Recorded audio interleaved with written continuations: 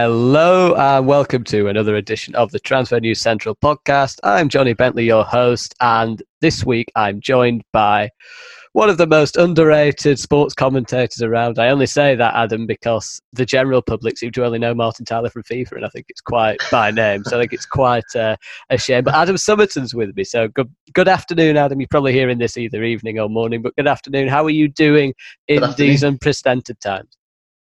Yeah, pretty good. Enjoying some extra time with my kids, which is a great bonus of it all. But I love my job, like a lot of people fortunate enough to do what I do. So yeah, I'm missing that like anybody else, really. Missing the football, playing lots of football in the garden with the kids and just trying to fill the void, really.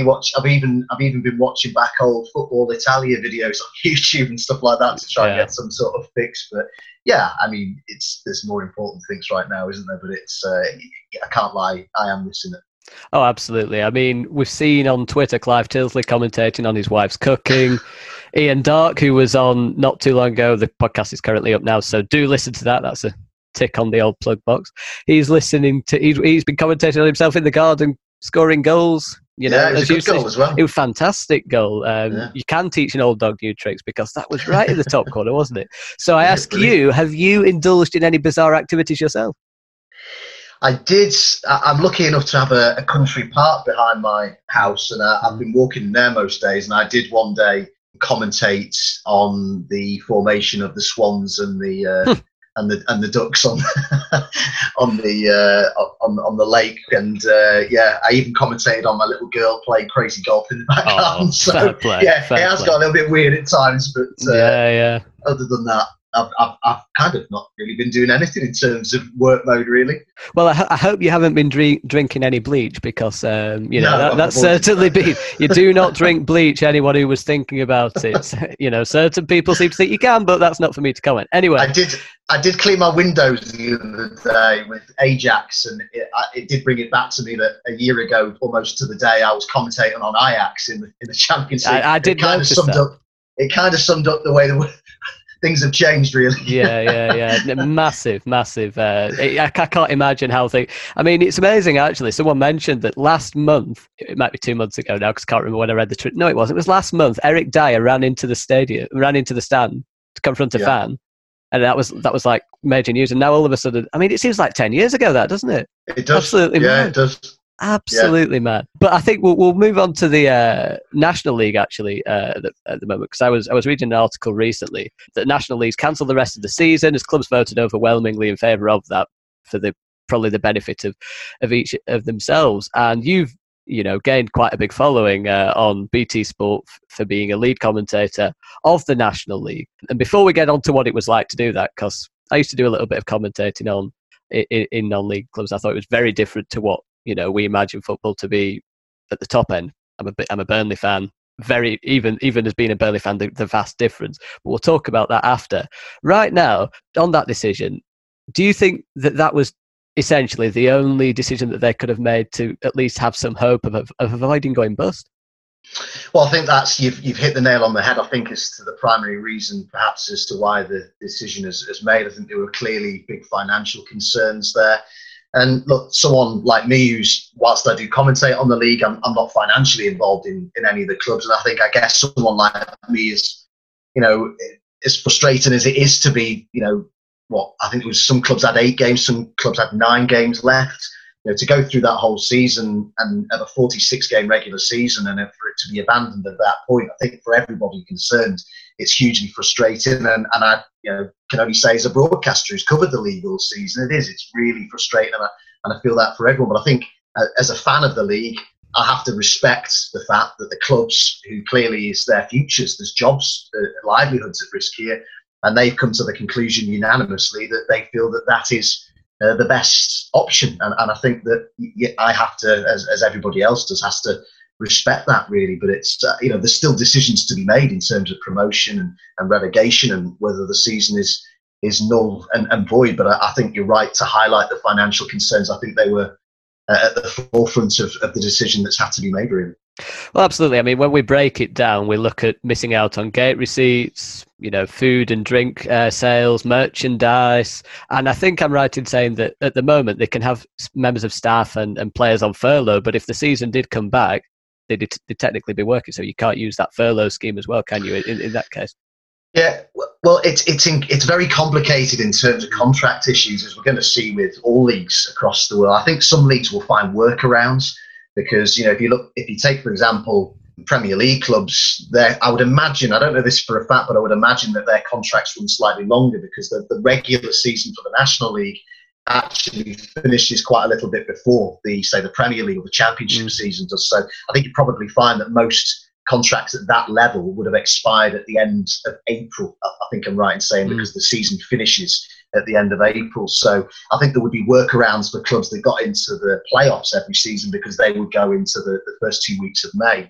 But if you're talking about a situation where a season, let's say, for example, the National League had restarted and it restarted in, for argument's sake, June, how that would have worked in terms of contracts. And of course, the big thing here as well is that, as I understand it, the clubs would have continued having to pay the players up until that point.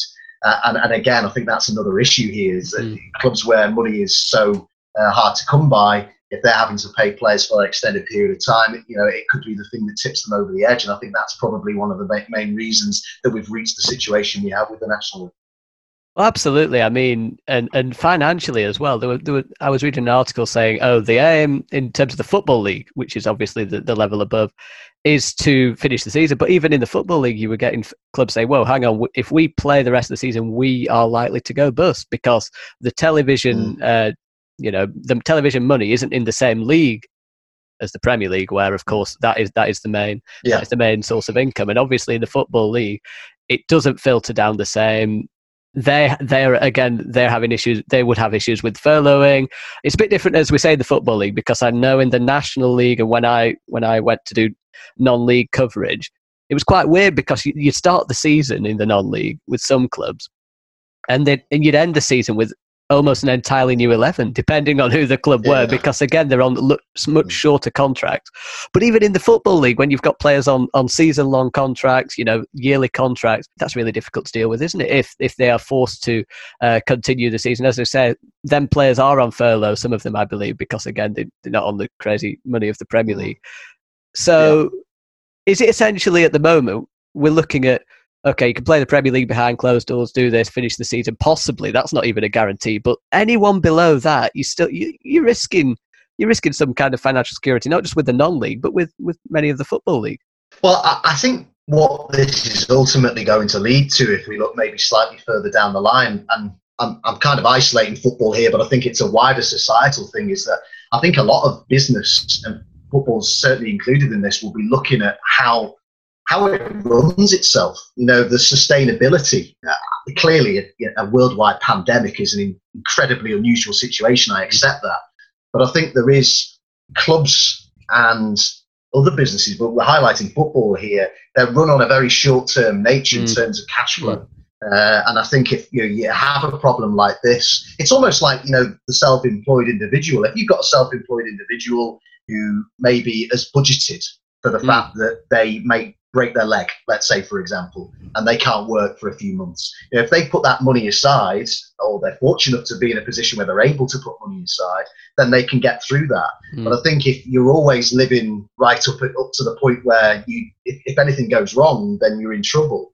And I think that, in a nutshell, really is how football has run itself in many areas for too long. Perhaps it does require a rethink, but it would be tremendously sad if clubs were to go out of business as a result of this. And I desperately hope that doesn't happen because, I'm fortunate to cover all levels of football, and, from the Champions League and the Premier League down to the National League. And I have to say that it's an absolute pleasure to cover the National League because it gives you, particularly in what I do as a commentator, it gives you a different sort of insight. You're able to actually go and talk to managers.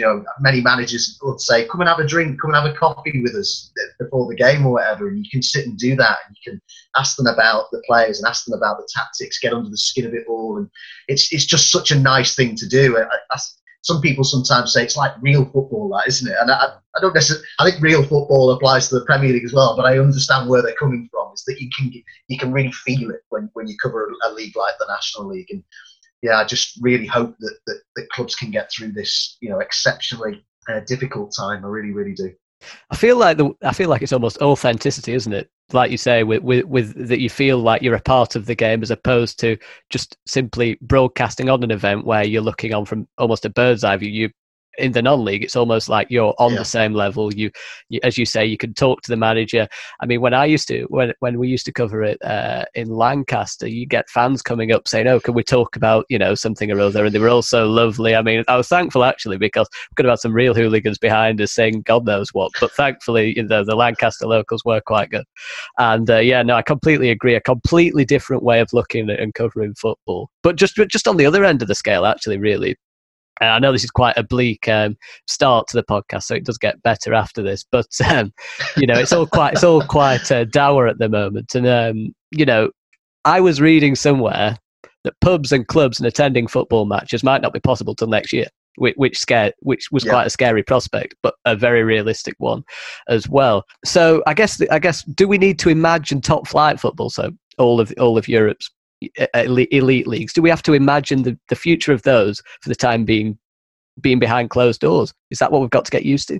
I suspect we do. And the fundamental difference between, we talked about the fact that National League clubs have said, not unanimously but overwhelmingly, that they want to end the season here. Of course, the big difference, and the reason why Premier League clubs won't necessarily say that, is because of the TV revenues. That is the big difference. And the fact that there's around £750 million at stake, so I'm led to believe, in terms of finishing the season and TV revenues.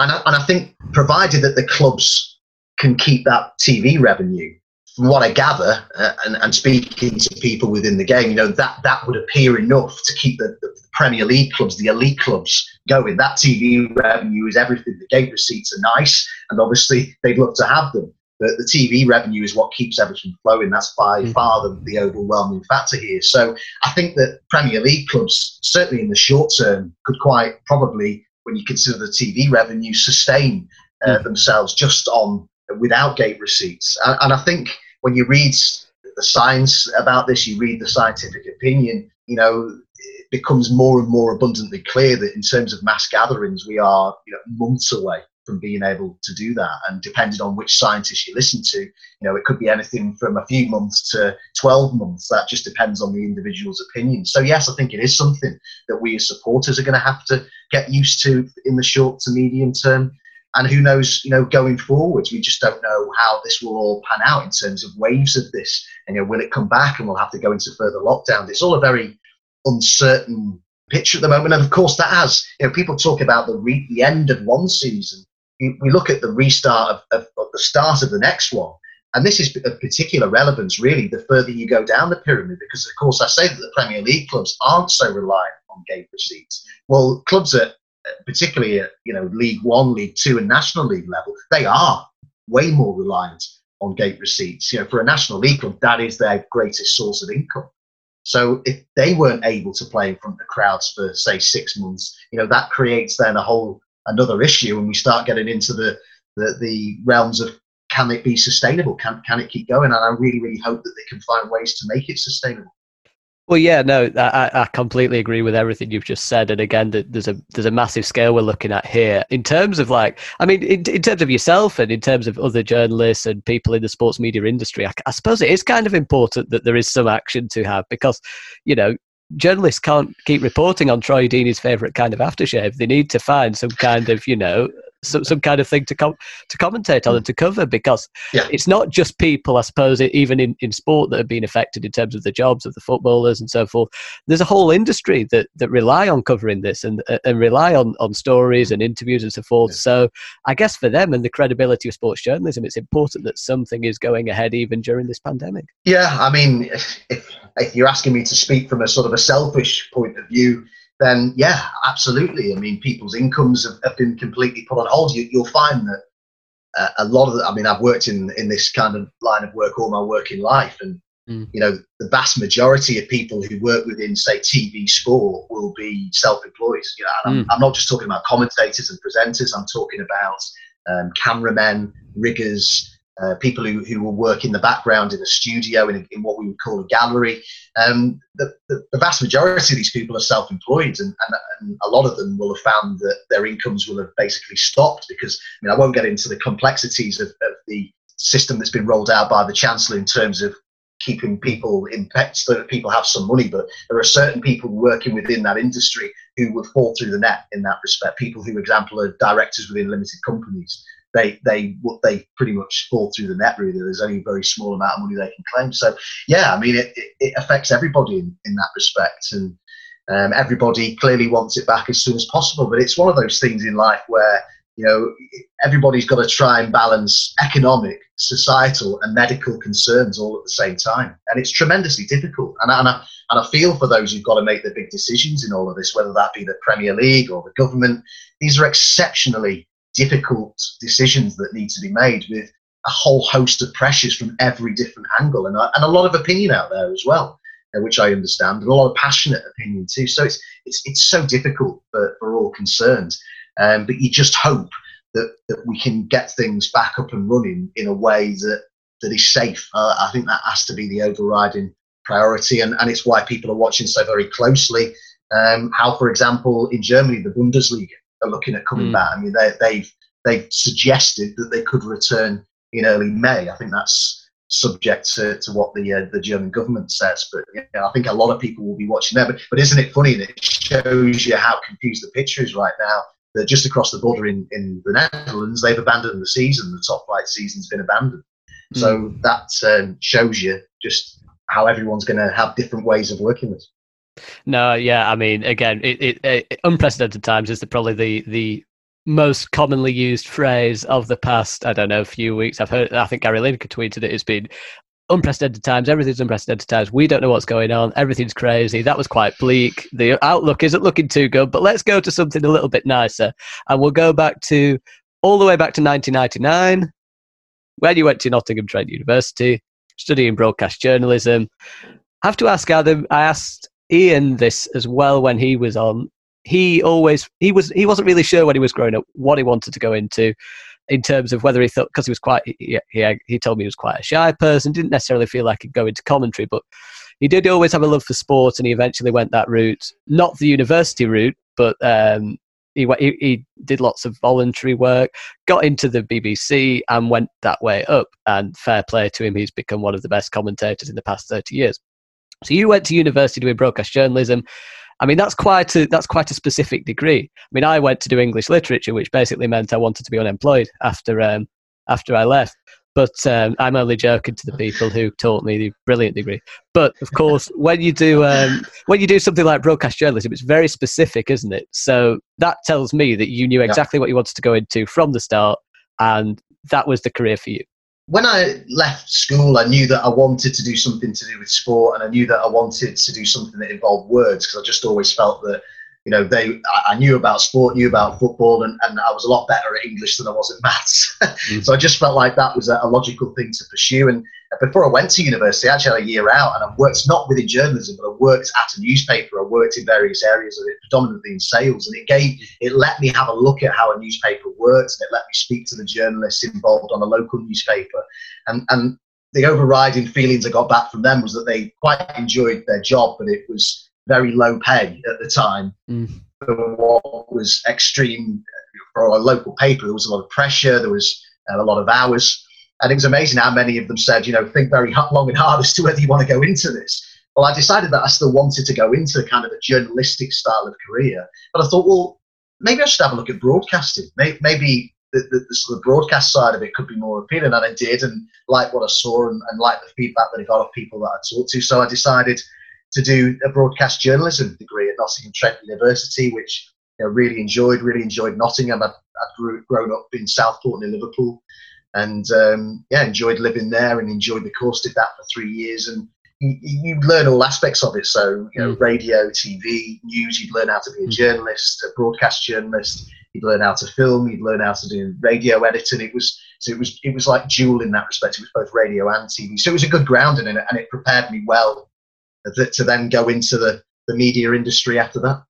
Absolutely. I mean, you talk about doing quite a lot of newspaper and journalism style roles straight on the back actually of that university degree. But then in 2007, football commentator presenter for Man U TV. I mean, that's sort of maybe a step up from that, I mean, I was talking to Ian about when he made the BBC for the first time. He felt like that was kind of the verification. Is like, yes, I've made it. I've gone from, doing the odd job and doing voluntary and getting paid to going to an established place of work to hone his craft, to then go on to Sky Sports. Was Man U TV one of those where you thought, right, that's the elevation from what I've been doing, and maybe this is another, a step up onto greater things? Well, it was.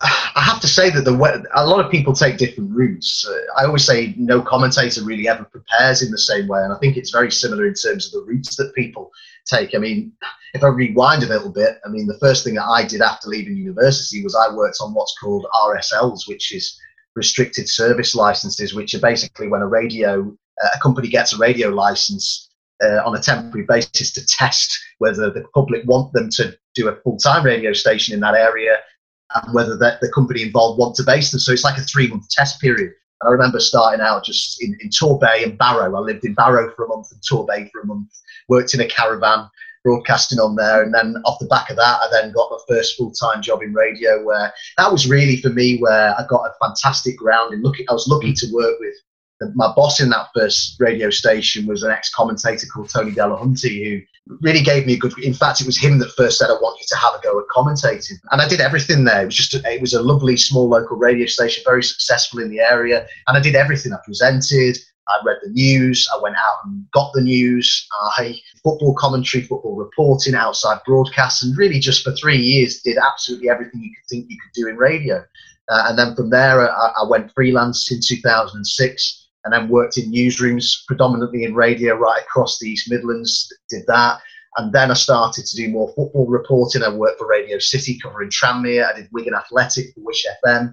MUTV, as you just mentioned, was another thing that came along at that time, where I started doing stuff for them and started to then gradually get more into TV, and MUTV was part of that. I also did other club type stuff. That's a great way in for young commentators in terms of learning how to do TV, is to work for club TV stations. So, for example, I worked for a company who produced programmes for Everton and Portsmouth and one or two others as well, and started doing things like that. Then gradually worked up again and started doing world feed commentaries for UEFA. And it's just a very, very gradual process, learning your trade, making your mistakes.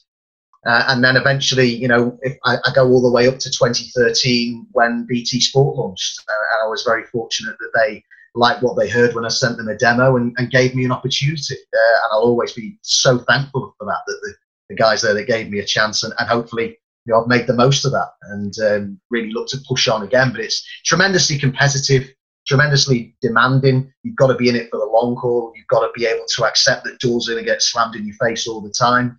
And you've got to be just really, really dedicated to what you do and that journey. So if you look at it from when I started uni in 1999 to when BT launched in 2013, that's 14 years of really very, very gradually working your way up the ladder.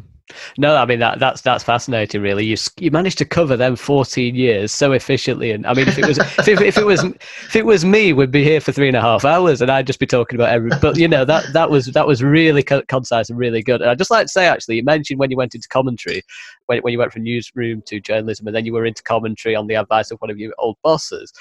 Could you look back on those first commentaries and compare them to now and think, God, there's been such a transition in terms of how you've developed? Because one of the things I found when I first did one or two commentaries, and obviously not on the same scale as you, but when I did them, I like to think I can talk quite a lot, but 90 minutes of constantly being focused on the ball, following the action completely, it's very hard, isn't it?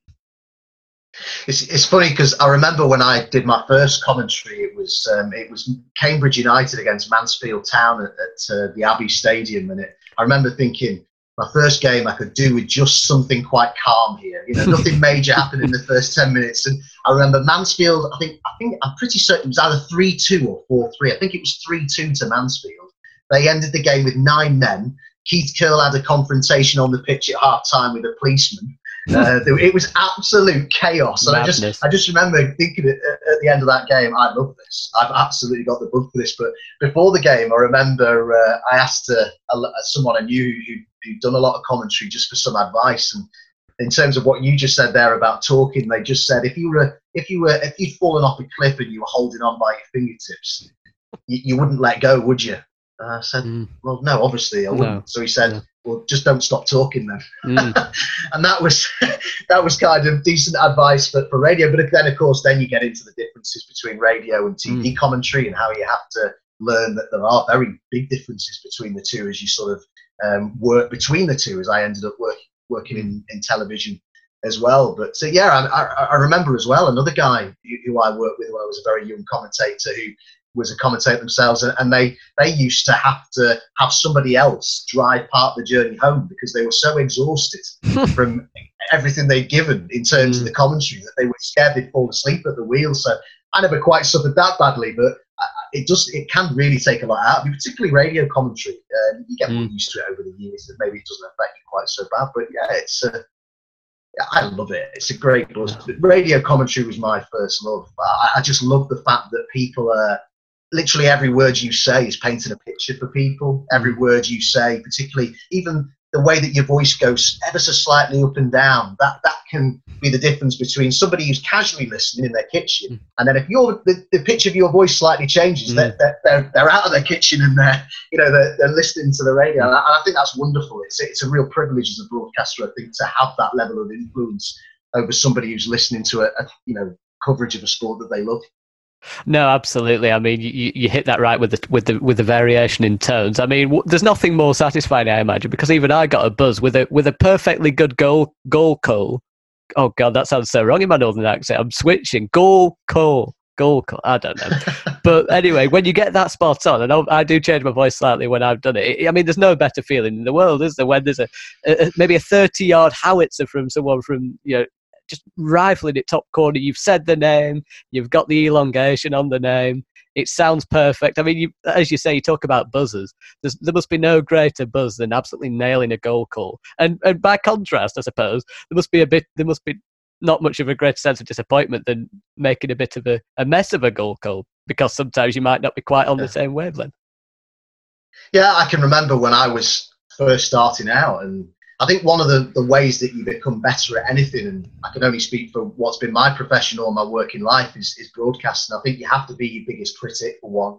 And I think that you also have to religiously listen back to what you do, and you have to watch back what you do as well, because that's the only way that you get better. And nobody, if you really want to be, very good at what you do, you have to be really dedicated. And I think that you have to be your biggest critic, as I said, and really listen back. And I used to do that a lot. And I can remember if I got something wrong, particularly as you've said with a goal call or something like that, I can remember just savagely beating myself up for days and days and days.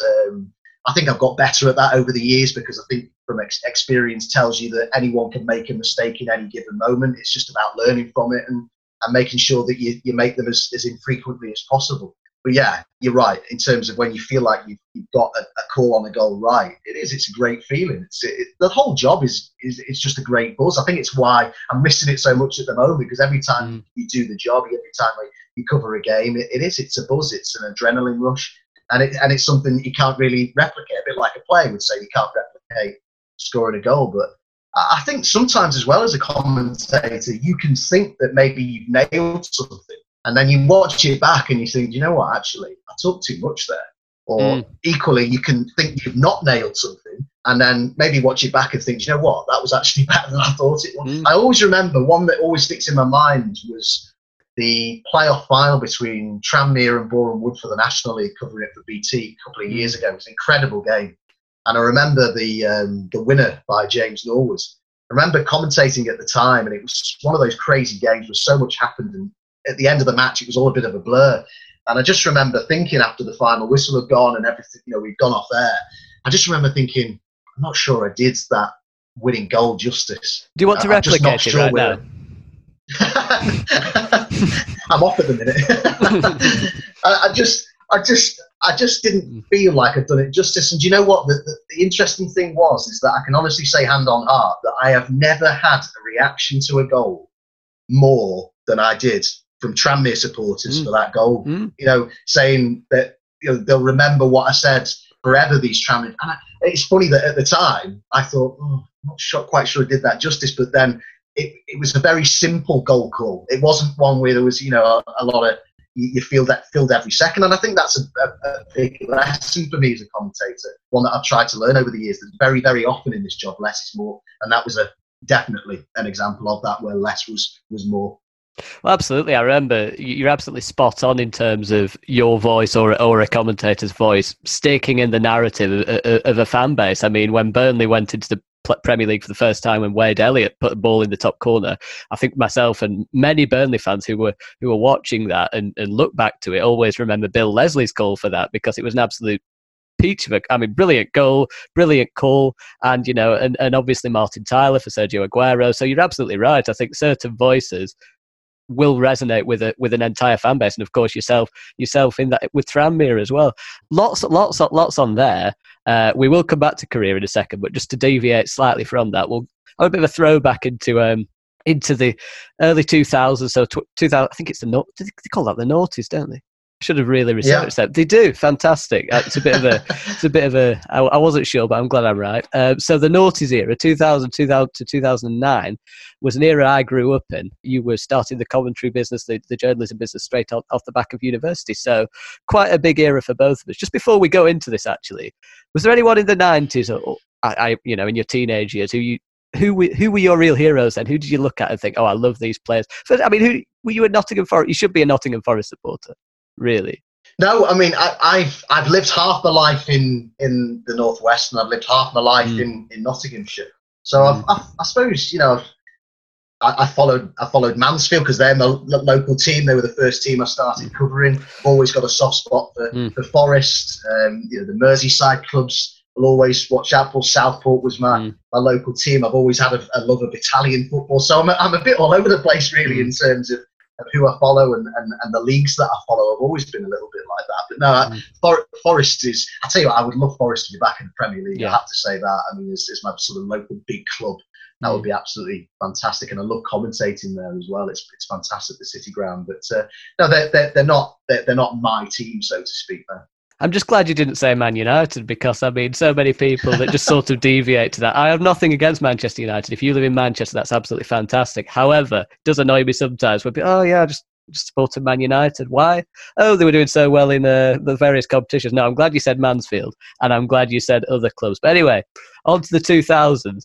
For me, I think in the noughties it was like an amazing. I know I was growing up in it, and as I say, you were going into the industry then. But for me, that was an amazing decade of just some absolute superstars that it's always nice to reflect back on. There's no real better time than now, I don't think. So I've come up with about 26 players, and we're going to do a 1 to 11 of our sort of established best decade 11. I'll probably miss one or two off, so if anyone wants to send hate mail, they can do. I think I've picked out some of the best names per position. I'm going to let you have the final say on some of these. So from that era, for me, the two keepers that stand out, I think, are Buffon and Casillas.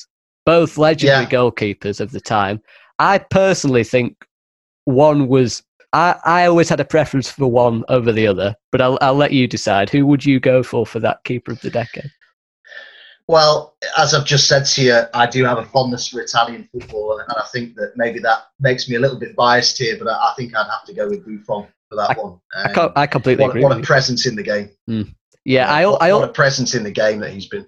No, he has. Casillas was also a legend of a man, but I did think with... there were occasions when I'd watch Casillas, and as amazing a goalkeeper as he was, I always thought there was a little chink in his armour somewhere. I always thought sometimes maybe on crosses, he wasn't quite as effective as Buffon, not quite as commanding. He had all the confidence in the world to come out and claim, crosses and come out and deal with danger. But I always felt Buffon was a bit more. You felt a bit more confident with him doing it than Casillas. Maybe because Buffon was taller, more physically dominating. Casillas was quite small. For a goalkeeper, 6 foot, 6'1", Buffon really, really big, and I don't know. Yeah. I think one of the things that I've always admired about Buffon, and particularly the Juventus team, that's in terms of their prolific run of success that started under Conte, I always admired the collective defensive unit and the attitude. I always remember so often seeing Buffon and Bonucci and Chiellini when they just simply didn't concede a goal. You know, it was not behind for a corner. The three of them would almost be, well, they would be in a huddle and celebrating like they'd scored a goal. And I absolutely love that. I love that attitude, and I love his mentality. I think for me in sport and in football, mentality is under discussed. I think it's absolutely crucial. If I was in charge of recruitment at a big club, I would research as much as I possibly could into players' mentality, not just their ability. And I'm sure they do that, because I think it's so important. And Buffon, I'm not saying Casillas' mentality isn't great, but I've seen a lot more of Buffon, and I think his mentality is amazing. Yeah, two elites of the game. I'd like to say as well, I think there was a save in the final of the 2003 Champions League final. Buffon, I think it was Inzaghi, I'm not 100% sure, but he did a reflex save from 6 yards. Then he made it look so easy. It was one of the best saves I've seen in a Champions League final. I mean, right now you've got the positioning, the leadership and everything from Buffon, but obviously he's a lot slower because of his age.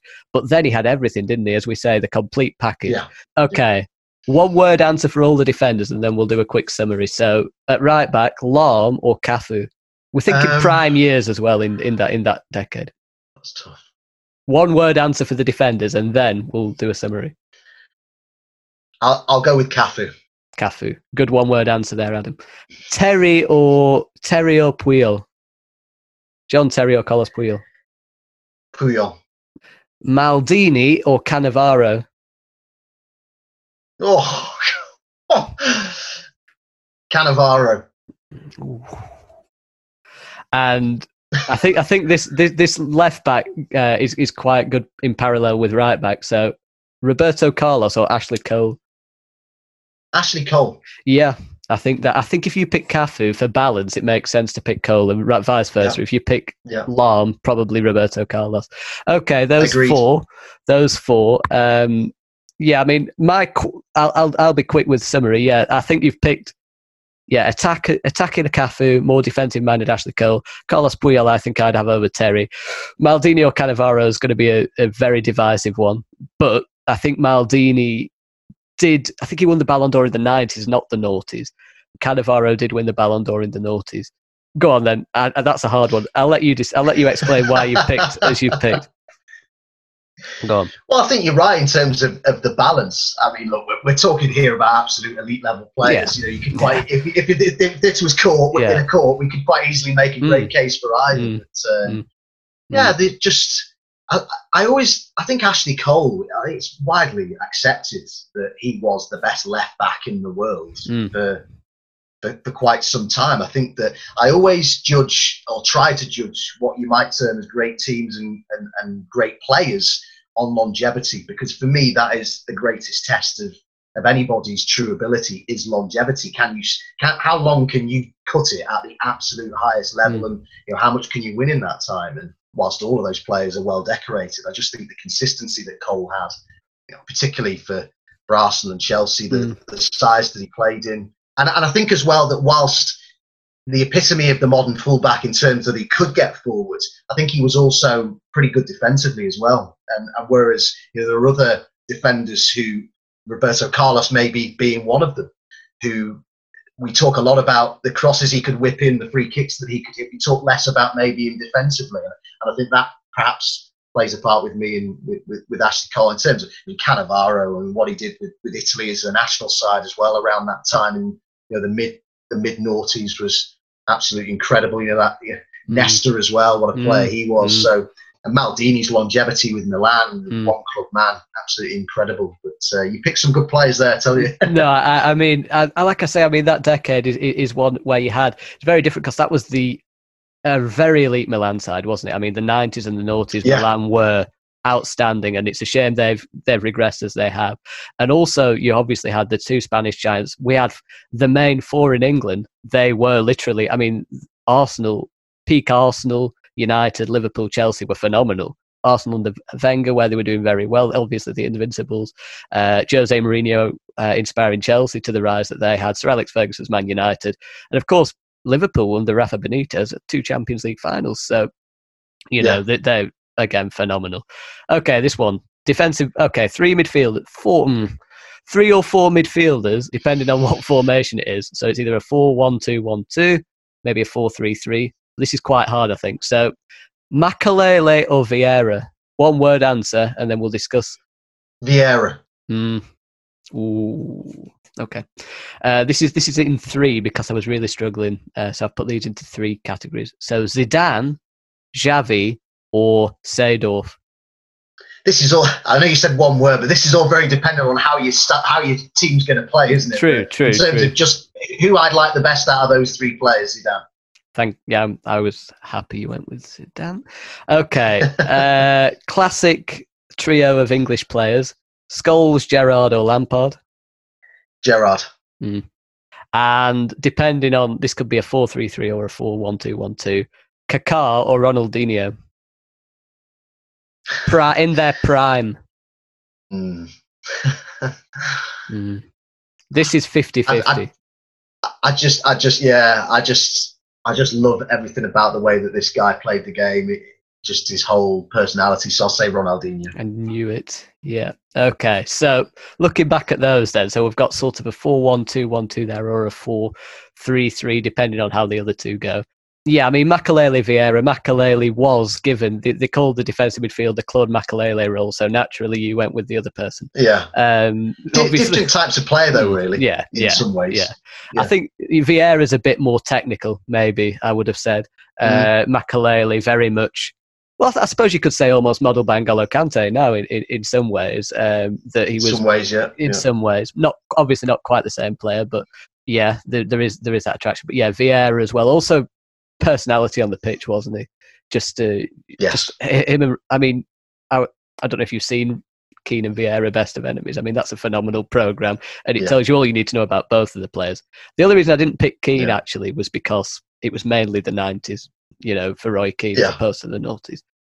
So that sort of sorted that out. Yeah, Zidane, poetry in motion, probably in midfield.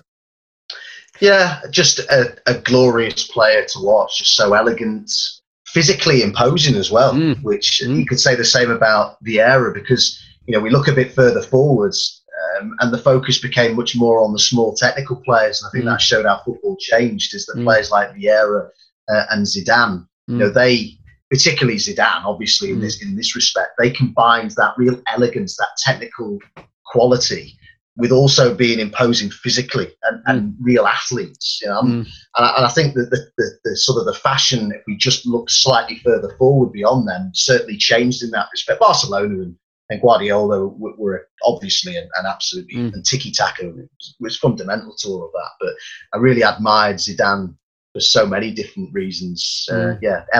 Elegance is the word that really springs to mind when I think about him. Yeah. No, a tremendous player. Almost, well, the perfect all-round midfielder. I mean, in many ways, could do the lot. Gerrard seems to be the answer everyone seems to be going for now, because it used to be a really big debate, didn't it? And now everyone just says Gerrard. I think we. Yeah. I think it's more. I think for. Go on. I was just going to say that I think for me, when we look back now at Liverpool at that time, Gerrard's ability. I mean, I remember tweeting only a few weeks ago when there was a rerun of the Champions League final from 2005 on, and it struck me at the time, obviously, but when you look back, it really does emphasise just how big an effect that Steven Gerrard had on that Liverpool team of that entire sort of era, in that, they would never have been anywhere near the final without him, and they certainly wouldn't have won the final without him. This is a player who, in the final stages of that game, was at right back and absolutely out on his feet. He scored the goal that had got them back into it, and I think in a microcosm that summed up the level of influence that he had on that team. And he's such a rarity, Gerrard, in that you talk about a midfielder who's able to do everything.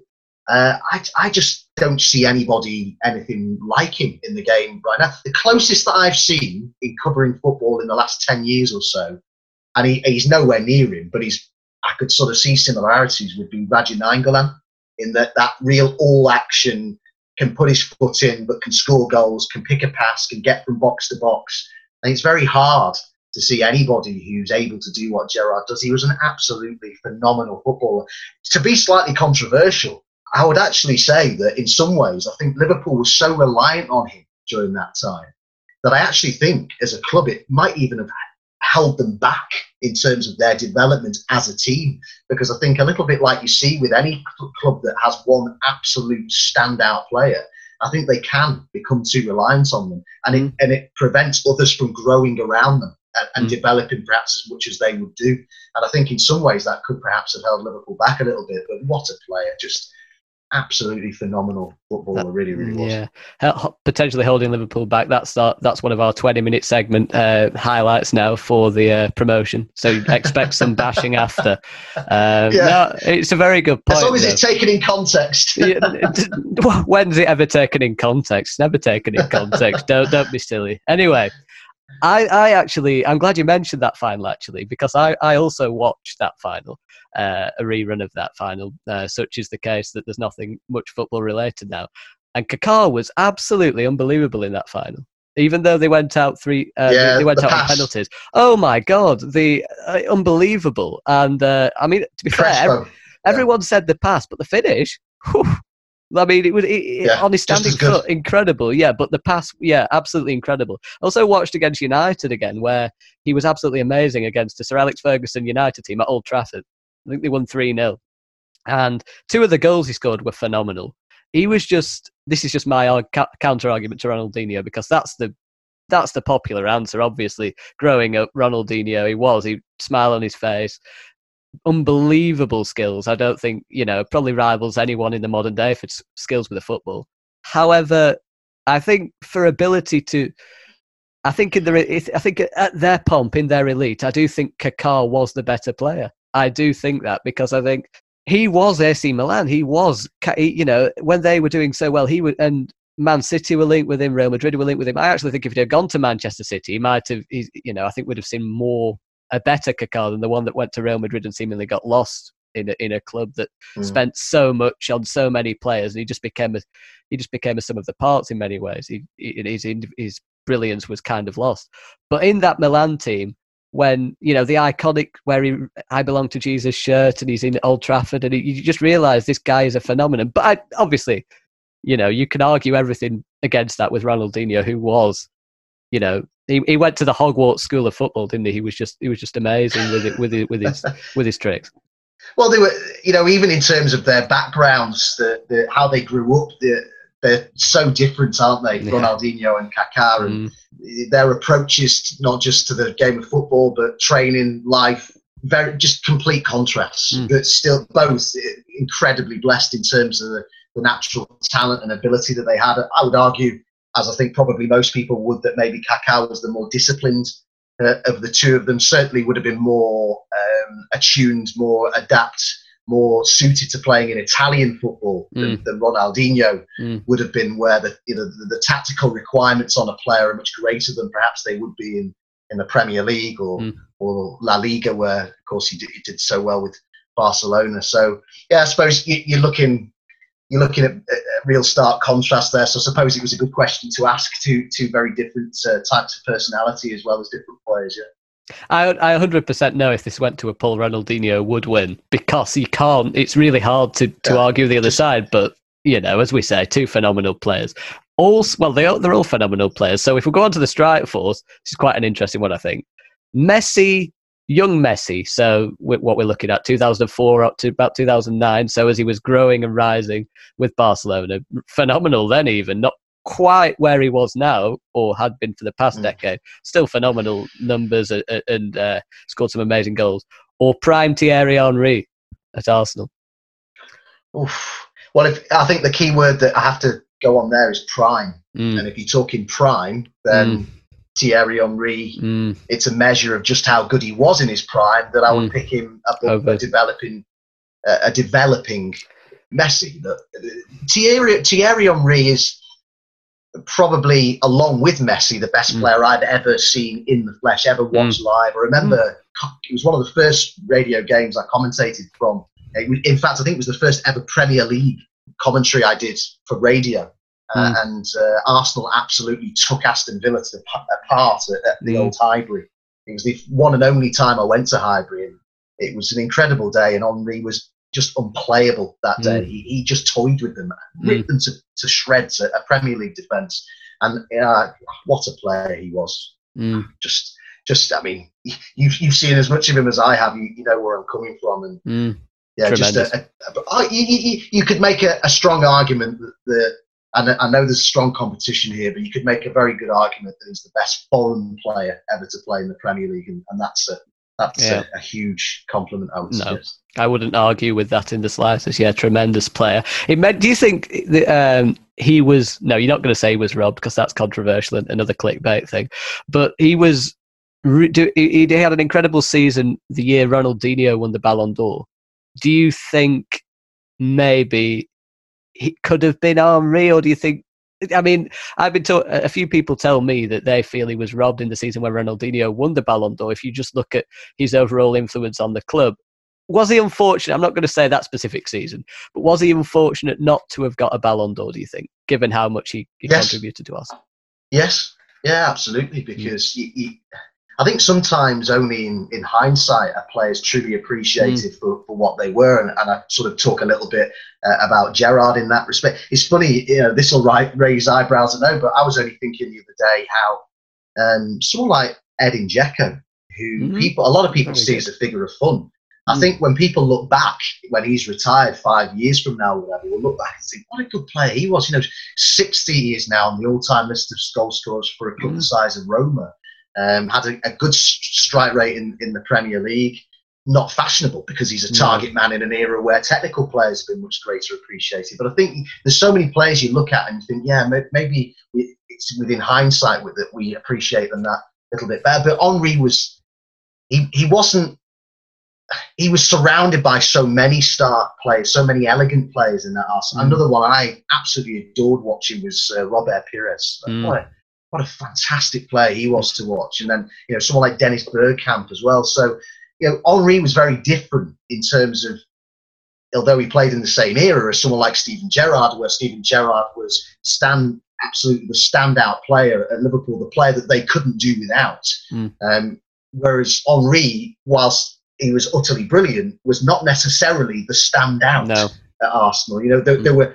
You might put him at the top, but very close behind him, there was a whole list of other players who were so influential.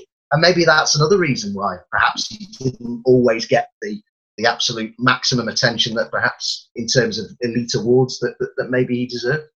No, absolutely. A very good argument there. Last place. This is quite an interesting one. Cristiano Ronaldo for Manchester United throughout his time was in the noughties, and he had one season at Real Madrid, also Sporting Lisbon. Or the original Ronaldo during his time at Inter Milan. I think he had one season, and I think we're looking mainly in his Real Madrid years, where he obviously had a lot of success there. And of course, I think he had a remarkable 2002 World Cup where he scored a number of goals for Brazil. So people actually said that Brazilian Ronaldo was at his best at Barcelona during that season, where I think he scored about 35 goals. That was actually in the 90s. And after a slightly disappointing end to his Inter Milan career, he was excellent at Real Madrid, of course. Phenomenal striker. But maybe not quite at the peak level in his club career that he was at Barcelona, but still phenomenal. That versus Cristiano Ronaldo, a player who was still in contention for the Ballon d'Or in his United time, but still not quite at his peak because obviously Real Madrid, his numbers are unbelievable. So who would you go with there? We described two players who are one's just come out of their peak and one's just about to go into it, aren't you? So you're two players who are not quite at their peak. So makes that one really hard to call. It's funny, isn't it? And it just shows you how you shouldn't always judge players too quickly. Because in this world we live in right now where everything's so instant and everyone's got a strong opinion. Nobody ever seems to have an opinion that's like in the middle. And it's either...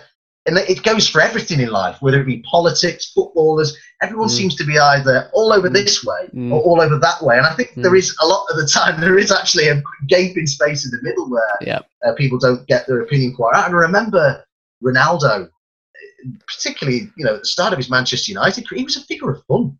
People laughed at this guy. This was the one-trick pony. All he could do was step overs. And my goodness me, how he proved them wrong. And I think, if you look at his early stages of his Manchester United career, you would never, ever have predicted the monster that he would have gone on to become. So in terms of picking one, so hard. This.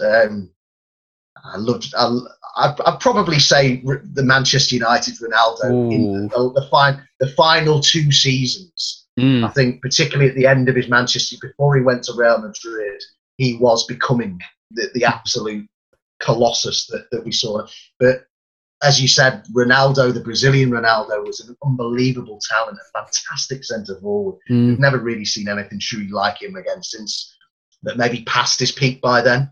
But it's a really hard one. It's an absolute 50-50, that it really is. No, I mean, why don't you have the final call on that one? No, you're all right. I think I'm not the one being interviewed, so I'll leave that with you. I mean, I think you might have made the right call, because I remember, I think it was 07-08, and Ronaldo got 31 Premier League goals and 44 in all competitions, which at the time, exactly, yeah, was absolutely mad. Brazilian Ronaldo, when he went to Real Madrid, consistently hitting between 20 or 30 goals, which is again really, really good and still phenomenal. When I say past his prime, I literally mean about maybe 85%, 90%, because he was still excellent. It was I think it's when he went to AC Milan.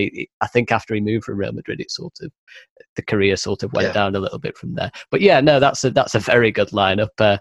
I'll be sure to get the graphic designers on that, so we can plug that a little bit. And there's some phenomenal players there. You can't really argue, I don't think, with any of those. But as you say, an era of strong opinions, so we'll still get the hate mail. So can't help that there. Go back to your career in terms of we sort of stopped halfway just to have that little segment. You went to BT, which again is a new boy on the block, actually, big rival to Sky Sports now. I think it used to be Satan, to then ESPN. Then they were sort of, you saw those, I think, really, as a customer in particular, as they were like, oh yeah, the big games are on Sky. Any of the sort of secondary games, they're probably on this other one. They're on ESPN or Satan. So they were never really considered the big rival to Sky Sports. When BT comes in, they really are considered this behemoth that wants to challenge Sky in any way possible. And as we say, you made a name for yourself on the non-league coverage, but also you've done various other things with Champions League, Europa League, recently Premier League. I think you were on the Burnley v Aston Villa game, weren't you, recently? I was, yeah. You were on the Burnley. Yeah. You were. I did watch that. That wasn't a good game, but you covered a lot of things there. I mean, is there any, since you've been at BT, how do you feel like your career's sort of deviated? Do you feel like you a new step? Like, we're talking steps before, but was this like the big step? If Man U TV is being part of this big project, or which you still are a part of, was that like oh wow, this is finally, all my years of work is paying off and being recognised? You look back to sort of, as you've said, it was very small steps throughout the media industry for 14 years, from being at university in 99 to BT's launch in 2013. And I think you always remember sort of what you said, those sort of key moments. And I think for me, that the time that I thought, I finally got to where, or I've got a chance of going where I really want to be, was when I got an email when BT Sport launched in 2013, and I'd done, I'd sent off the demo and I'd hoped to get something back, an opportunity, and I got an email saying that basically I was in their list of commentators they intended to use for their European coverage, the Liga and Bundesliga and Serie A, which they had all the rights to at the time. And I got that email, and I can remember that's where I was. I can remember everything, because it was such a big moment in my life to get that. Because you have so many doors shut in your face over so many years. The emails that you have to send, the people you have to phone, and it can, if you're not a strong personality and you don't necessarily have a real belief in yourself, it can be that sort of thing where you could lose all enthusiasm, really, and all hope that you'll ever get to where you want to go. And I always kind of thought, I always backed myself that I had the ability to get to where I felt I wanted to go. And I think that's really important, that you've got to have that self-confidence. And I always kind of am backing myself. But I suppose with anybody in any line of work, there has to be a limit to it, where you think, if I've not got to where I want to be by this point, I've got to think about doing something else, because I need, and you have the pressures of money as well. As I had a young family at the time, I needed to be earning more money than I was at the time. And that email and that foot in the door that I got, it was one of those moments where I said, right, I've got this chance now, and I am going to absolutely make everything I can of this opportunity to make it at a national broadcaster and be in something from the start. And really, that's always been so important to me, and it's why I was so so pleased and so honoured to be part of the Amazon team, the Prime Video, I should say, team from the beginning as well. Because to be in something from the start, I love that. You know, to be part of building something is fantastic. And that was getting that chance with BT was huge. And then it's a little bit like the journey that I had from '99 to 2013. In that once I got in with that chance at BT, of course I was a virtual unknown really in terms of some of the other names that they were using. You know, someone like Ian Dart, for instance, or Peter Drury, another fantastic commentator. So then you're almost starting at the bottom of another ladder. You know, and then you have to work your way up that ladder as well. And hopefully I've done that over the years at BT. And it's just constantly proving yourself over and over and over again. You just have to keep proving yourself. And I enjoy that. I enjoy the pressure of that. It's great. Well, ladders were meant to be climbed, so obviously that's my little philosophical comment for you and anyone who's listening. But you mentioned the foreign football that you started with. Actually, I remember the European Football Show was one of my favourite programmes. I thought it was an amazing thing that they had together. I was gutted when they decided to pull the plug on that, because that was an amazing sort of little setup. James Richardson, Julian Laurent, James Horncastle, Rafa Honigstein, yourself, you were quite prominent on the commentaries, and I think it was often it was either Serie A or Liga in the quarter to 8 slot. They covered the Bundesliga as well. A phenomenal little setup there. So I mean, what did you think about that? It was a nice little gig to have. I know you were starting at maybe the bottom of that ladder, but that was a night that had. I remember when that was cancelled. There was quite a lot of thousands of people thinking, hang on, this was an amazing show. This is one of the best shows of coverages of foreign football. I think it was on Sky. It was Revista de la Liga or something. I'm not sure, but they had a La Liga coverage, and BT's foreign coverage was practically unrivaled for many people. There was a real disappointment when it was cancelled. So was it a nice thing to be a part of a setup that had a little niche audience of people that really enjoyed it? It was an absolute pleasure, and I would say it's one of a real highlight for me. It was, when I talk about moving up the ladder, it was something that allowed me to do that as well, because to be able to be a part of that show as I became in terms of doing the commentary was just an absolute privilege. And I remember sitting there every time I did it, and every single week it was a big game, whether it be PSG, Le Classique it might be, or it might be the Milan Derby, it might be the Derby d'Italia. Every single weekend it was a really big game, and that was fantastic for me as a young commentator developing at a national broadcaster, because it allowed me to do huge games that were of massive importance in those particular leagues, but not necessarily with the pressures that would come with covering the equivalent fixture in this country. So the bosses at that time, when I was starting out at BT, I wasn't an established name like Ian or Peter or people of that ilk.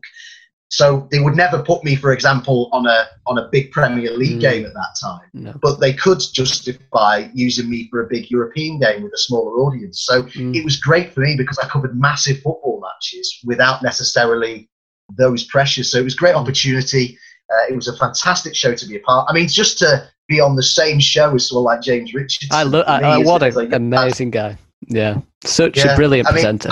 And a nice man as well, someone who I've worked with quite a few times. I've even worked with James on the National League, actually, over the years. But, it was brilliant for me as someone who'd grown up watching Football Italia in the 90s as a little boy, to then end up kind of working on the same show as Jay. I remember the first time that he actually cued to me. He said, I'm over to San Siro now, where it's Adam Summit. And I just remember thinking, that is brilliant. James Richardson's just cued. And obviously as time goes on, you get more and more used to it. But I remember at the time thinking, that's absolutely fantastic. And I think you have to get excited by stuff like that, because if you can't get excited by stuff like that, then you're probably in the wrong business. But yeah, you're right. It was an absolute privilege to work on. I loved working on that show. Yeah.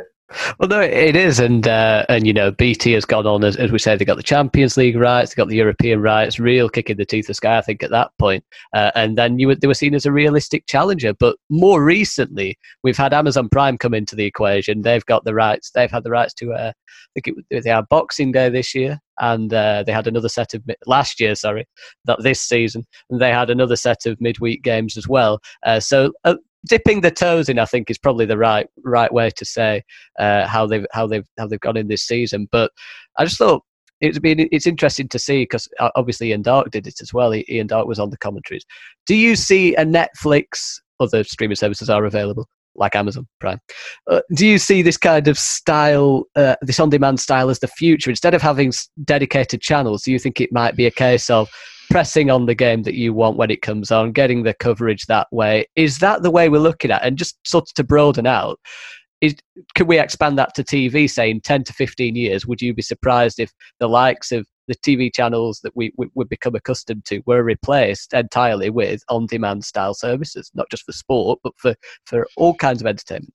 I think with most things in terms of television, it's continually evolving. Nothing in television or the media at large tends to stay the same for very long. It's a very fluid type of industry. So I expect that, there will be plenty of change over the years. And I have to say that I think that when BT Sport was launched in 2013, I know that I'm probably biased here, admittedly, but I think that they were so refreshing for the whole market, because I think things had been done in a certain way for a long time, very successfully, I should say, by Sky. But BT came in and just said, no, we want to do things slightly differently, have our own take on things. And I think that those things have been really successful. The innovation that they've showed, even in terms of, just I covered, for example, the WSL. That's been given fantastic coverage. Incredible. The amount of female pundits that we have now as well. So things are developing all the time in the TV industry. And I think a lot of it is consumer-led as well. And I think that if a consumer en masse are saying that they want something, then I think it's very hard to resist that tide of why would you? And I have to say, from working on the very first Amazon games, I keep saying Amazon Prime Video, working on the very first Prime Video games, the reaction to those was incredibly positive, and I think that people really enjoyed having that choice. We live in a world now where choice is king, isn't it? If you want to go into the supermarket, you've got to stay 2 meters apart, choices. Adam. 2 meters. Well, you have to do that, and not get too close to the other person when you're choosing between about 5 or 6, 7 or 8 different types of tomato sauce. Yeah. So we've got choice in all aspects of our life, and I think it's inevitable, really, that comes to football. Obviously, a big barrier to this has always been the 3 o'clock blackout, in terms of broadcasters cannot show games. I mean, the amount of times I've been asked, why did BT not show the afternoon game from Germany at a 2:30 game in Germany? And it's remarkable how many people don't realise the fact that we're not allowed to. So I think that's always been a barrier to that, and whether they'll be able to work around that, who knows? But I think in principle, the idea of both games being broadcast via the internet for one, and games being broadcast so you have multiple choice, I think there is clearly a future in all that. But I suspect that the likes of Sky and BT will also wish to remain very much in the market. I think they're proving that with the investments that they're making into sports broadcasting right now, in terms both of rights that they're purchasing, and also infrastructure that they're all building as well. And it's great to have such a market in the UK. No, absolutely. I just have to ask, before we go on to your team of the season choices, Adam, do you ever get mistaken for working on A Question of Sport? No. No. I mean, it's a very good comparison, Marty. And Matt Dawson's a very, well-groomed man. I get Richard Hammond, so I think you're winning out of the two of us. But I think, I just had to throw that one in there. But anyway, you're not a rugby. Well, actually, are you a rugby man? Are you into your rugby at all? No. No. Egg chasing's never been for me, I'm afraid. No. But we'll move on to your team of the season picks, actually, because I'm happy to say that I agreed on most of these, and you're not too far off Ian either. So we're doing quite good on that score. So talk us through then. I'll leave the floor is yours. In goal, Sheffield United. Well, I had a straight choice really there of Pope of Burnley, which you might have appreciated me going for, or Henderson. And I just think that what Sheffield United have done this season, particularly defensively, it's been remarkable. Really, it's the way that they play as well. It's been so interesting to watch. Very unusual style of play, and Henderson's just had a a fantastic season, and he's grown considerably from where he was this time a year ago. I think he's been such a reassuring presence at the back there, and I just think, all things considered, when you look at the clean sheet count, I think Pope might have one more clean sheet than I think he does. off the top of my head. Yeah, I think he does. But I just think overall, Liverpool fans might say, well, Alisson, who's, I believe, kept the most clean sheets in a lot fewer games than those. So I think you have to look at the quality of defence in front of Alisson, and maybe that's a factor, and the fact that he's played a lot fewer games as well. But I just felt, all in all, Henderson was the goalkeeper for me, really. It was for me too, actually. I know I could have gone with Pope, but I do think younger goalkeeper, really impressive in his first season, also very good with his feet. I mean, obviously, as a Burnley fan, I know Nick Pope's very good, but he's got a few years on Henderson, certainly, and his kicking leaves quite a bit to be desired. I think most Burnley fans could agree. Phenomenal goalkeeper still, and really happy to have him between the sticks. But Dean Henderson for me, remarkable character for someone so young, and big future ahead for him, I think. Back four, 3 of the 4 are basically, a given, and everyone seems to have a different fourth choice in the centre-back position next to Van Dijk. You've gone with Basham. Yeah, that was the hardest one. I did have a look at, in terms of the fullbacks, I did have a look at Pereira as well at Leicester, who I think has had a very fantastic good season. You just couldn't not pick the Liverpool pair, really, because again, for a side that has achieved what Liverpool have this season, the full-backs have been absolutely fundamental to all of that. Van Dijk, as you said, picks himself.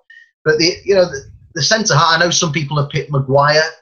I just felt that, again, I had to look at Sheffield United. And people, they've used 3 centre-halves. And as I've already mentioned, that the quite unique system that they play. And I just felt that, when you look at someone like Basham, McConnell, people might have said, all 3 centre-halves have been absolutely fantastic, but Basham, at the age that he is, I think he's in his early 30s, the experience that he's brought there. But I was reading up the statistics here, I've got it in front of me. He's made 61 tackles, winning 35 of them. He's also had 61 interceptions to his name, and has won back possession in the opposition's third on 7 occasions, the best record among all centre-halves in the Premier League. And I think that I just think you could make a case maybe for any of those 3 centre-halves, but I just felt on what Sheffield United have done defensively this season, where they've come from to where they are right now, how fundamental that defence has been to all of that, I just felt I had to pick one of those 3, and he's just got the nod. Well, Ian went with Maguire.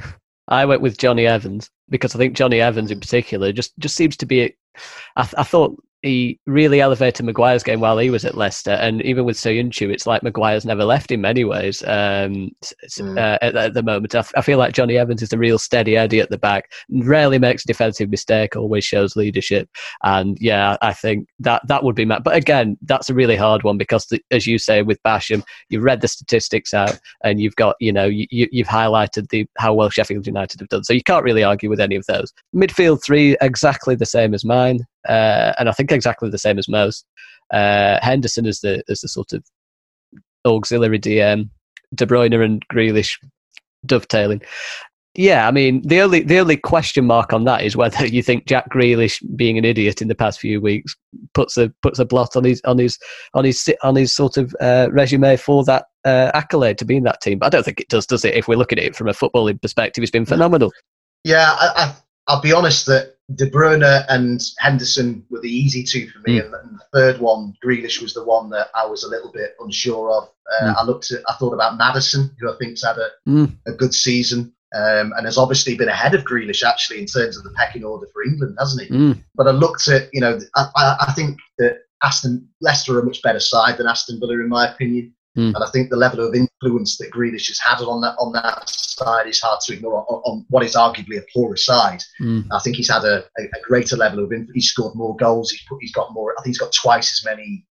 Is it twice as many assists? I think as Maddison. So I think all things considered, and I think the thing that Grealish has also done is that he's finally, proved that he is the level of player that people have always thought he might be. And I think that it's easy to underestimate how big a pressure that was on him coming into this season. The fact that there would have been doubters who said, can this guy cut it at the Premier? Can he be mature enough? And I think while he's had 1 or 2 misdemeanors off the pitch that you just alluded to, But I think that on the pitch, I think the level of maturity that he's shown this season has been impressive as well. So much so that we're led to believe that there are bigger, shall we say, Premier League clubs who are very keen to acquire him. So absolutely, that's a big factor. Bit of special mention to Kovacic as well, who I think's done a remarkable job at Chelsea this season. In terms of where he was last season, didn't really fit in. He's been arguably the most consistent midfielder in Frank Lampard's team. And just a quick word on De Bruyne before we go to the front three. He's the best player in the league, isn't he? Surely. Well, he's got to be right up there. I mean, I suppose with many people it would depend on who their persuasions lie with. I suppose people might say Van Dijk's the best player in the league. It depends what aspect of the football game that. Yeah. It depends what part of the game that you appreciate the most. If you think defending is the most important part, then you pick him. So very difficult. But I think in terms of, I'm presuming that you're talking purely from a technical. I was, yes, from a technical standpoint. Yeah, a technical point of view. Yes, I would agree with that. I think that he's the best player in the league. Yeah. Fair enough. Good. On the front three, two of the three we went with. I went with Vardy as well. I also went with Mane. I went with Salah over Aubameyang, but it was a really hard one because, Liverpool have been phenomenal. Aubameyang's done phenomenally well considering Arsenal have been pretty average this season, and that's been kind. Vardy has, I think. In many ways, I was surprised you put Vardy. He seems to be quite overlooked. I'm not sure why, because he's the top scorer in the division. But, he seems to get, I'm not going to say prejudice against, because, I don't know, maybe because he's not as fashionable as some of the other names, but there does seem to be a few overlooking Leicester's success of this season. I think he's been, right at the centre of them. Yeah, and I think that, again, we talk about influence, and his influence on that side is there for all to see. They punched above their weight. I think it's arguable to say this season Leicester, Rodgers has helped take them on to another level. And the way Vardy plays as well is so integral to how Leicester play. And I think, again, I mentioned earlier in this conversation about longevity. And for a player whose name, you might argue, isn't necessarily the most fashionable, you look at his history where he came from, non-league football. He's a wonderful story, Jamie Vardy. And he's taken that on and moved up the leagues. And then not only to get to the Premier League, which for someone who was playing, in non-league not that long ago, just to get to the Premier League would have been seen as an astonishing achievement. But to get into the Premier League, then go on and score to the level he has done on a regular basis, season after season after season, to win the Premier League.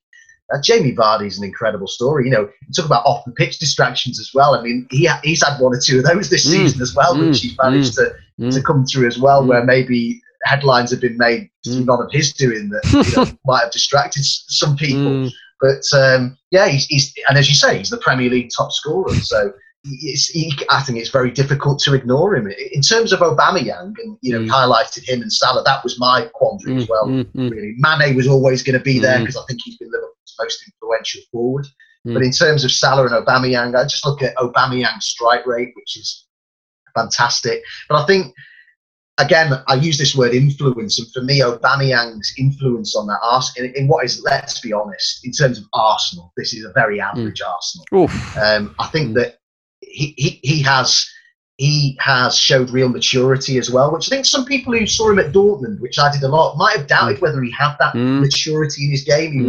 That was very often a side of things that people doubted about him, his mentality, his commitment, his maturity. And I think the extra responsibility he's been given at Arsenal this season, he's really risen to that challenge and been a really important player for them, not just in terms of scoring goals, but also on the mentality of the side, which again has really come to the fore for me as well since Arteta took over as well. I really think Aubameyang is one of his real leaders on the pitch, and he'll hope to keep him so they can carry on doing that going forward. But they were the reasons really I went with those players.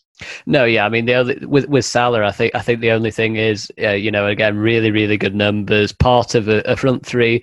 I mean, Firmino's often integral to that, doesn't get the plaudits. This year I actually think he's probably been one of his slightly lesser years in terms of how well he's done. I know he hasn't scored too many goals at Anfield, but Salah and Mane, phenomenal. Mane's got the plaudits, the recognition from I think the punters, but Salah again just doing his business quietly, chipping away, scoring important goals, delivering important assists, and I think that's that needs to be recognised. But again, your argument, Aubameyang, also very valid because that Arsenal team is pretty well, it's all over the place really, and it's only really turned a corner since Arteta's come in.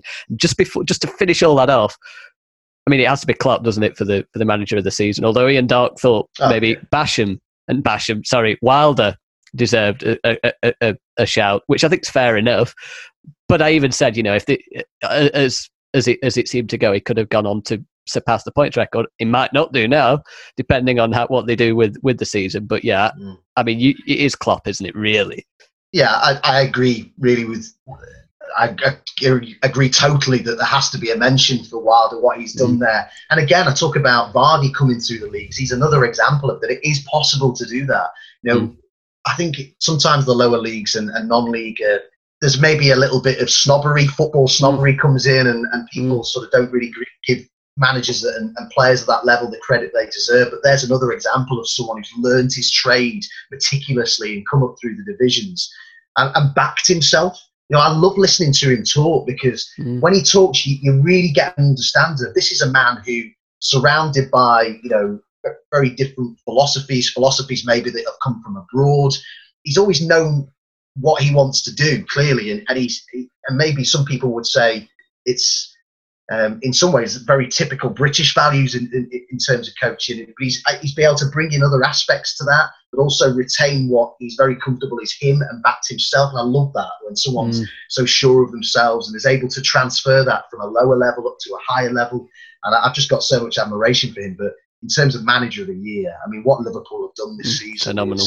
Well, I mean, absolutely phenomenal. And Klopp is when he first came to Liverpool, I remember saying to someone who didn't know a great deal about him, because obviously I'd watched him at Dortmund, I said, what Liverpool have got here is a team builder. And that's what Liverpool needed, because Liverpool were not able to just write checks like City were for 100 million or 50 million or whatever. They had to be a little cleverer than that. And I think that Klopp's been, people will say, oh, look, he spent this on Van Dijk, he spent that on Alec. Yeah, he did. But you look at some of the other signings as well, someone like Robertson, just for example, Wijnaldum, another example.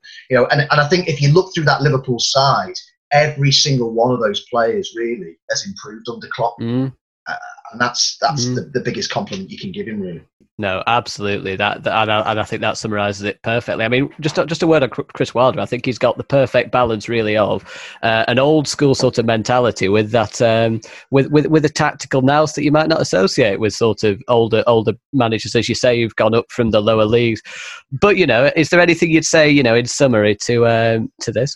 To everything, I mean, yeah. No, I want to give you the final word, Adam. I'd like to give you the final word. This is end of the podcast. I'm going to shut up. You're going to sort of what's your hopes for the next few months amid this crisis? What are your hopes for everything going on? What do you want to see in the near future? Well, I just hope that we can get back to playing football as safely as possible. That eventually, obviously, supporters are going to be able to get back watching the game at the stadiums, because without football supporters, it just isn't going to be the same. But I think to begin with, it's just got to be those small steps, and hopefully I think it will just raise the spirits of so many people. It's the national game after all, that if we could somehow find a way to, when it's right to do so, start to play football again. And I just hope, because you just realise when we haven't got it, you just realise, if we didn't know already, what a fundamental part it plays in all of our lives, and how much we need it back as soon as possible. But I just wish everybody good health, and hopefully some good football coming in the not too distant future, if we're able to do so. That'd be great. Oh no, yeah, I think that was really well summarised. I'm glad I did that, because I'd have just sort of bumbled over something off the top of my head, and it wouldn't have been very pretty. But all I can say, is echo those good thoughts. Obviously, listen to the government guidelines, and don't drink bleach, because of course, if you drink bleach, there's a load of fake news and it's wrong. Okay, so we don't want to be doing any of that. Yeah, thank you. There we go. Most people do. I'm glad you did. Could have gone either way. Yeah, just stay tuned on this podcast. It's a stay-at-home podcast. We bring interesting people on. We hope that you also agree with us. I think that was a really good chat, Adam. And we're gonna be keeping this going for quite a while. We've got lots of people lined up. James will probably be on next time with Peter Drury, I think. So be sure to stay tuned for that. And so thanks for that, Adam. That was good. I hope you all enjoyed Absolute that. Pleasure. And we'll see you next time.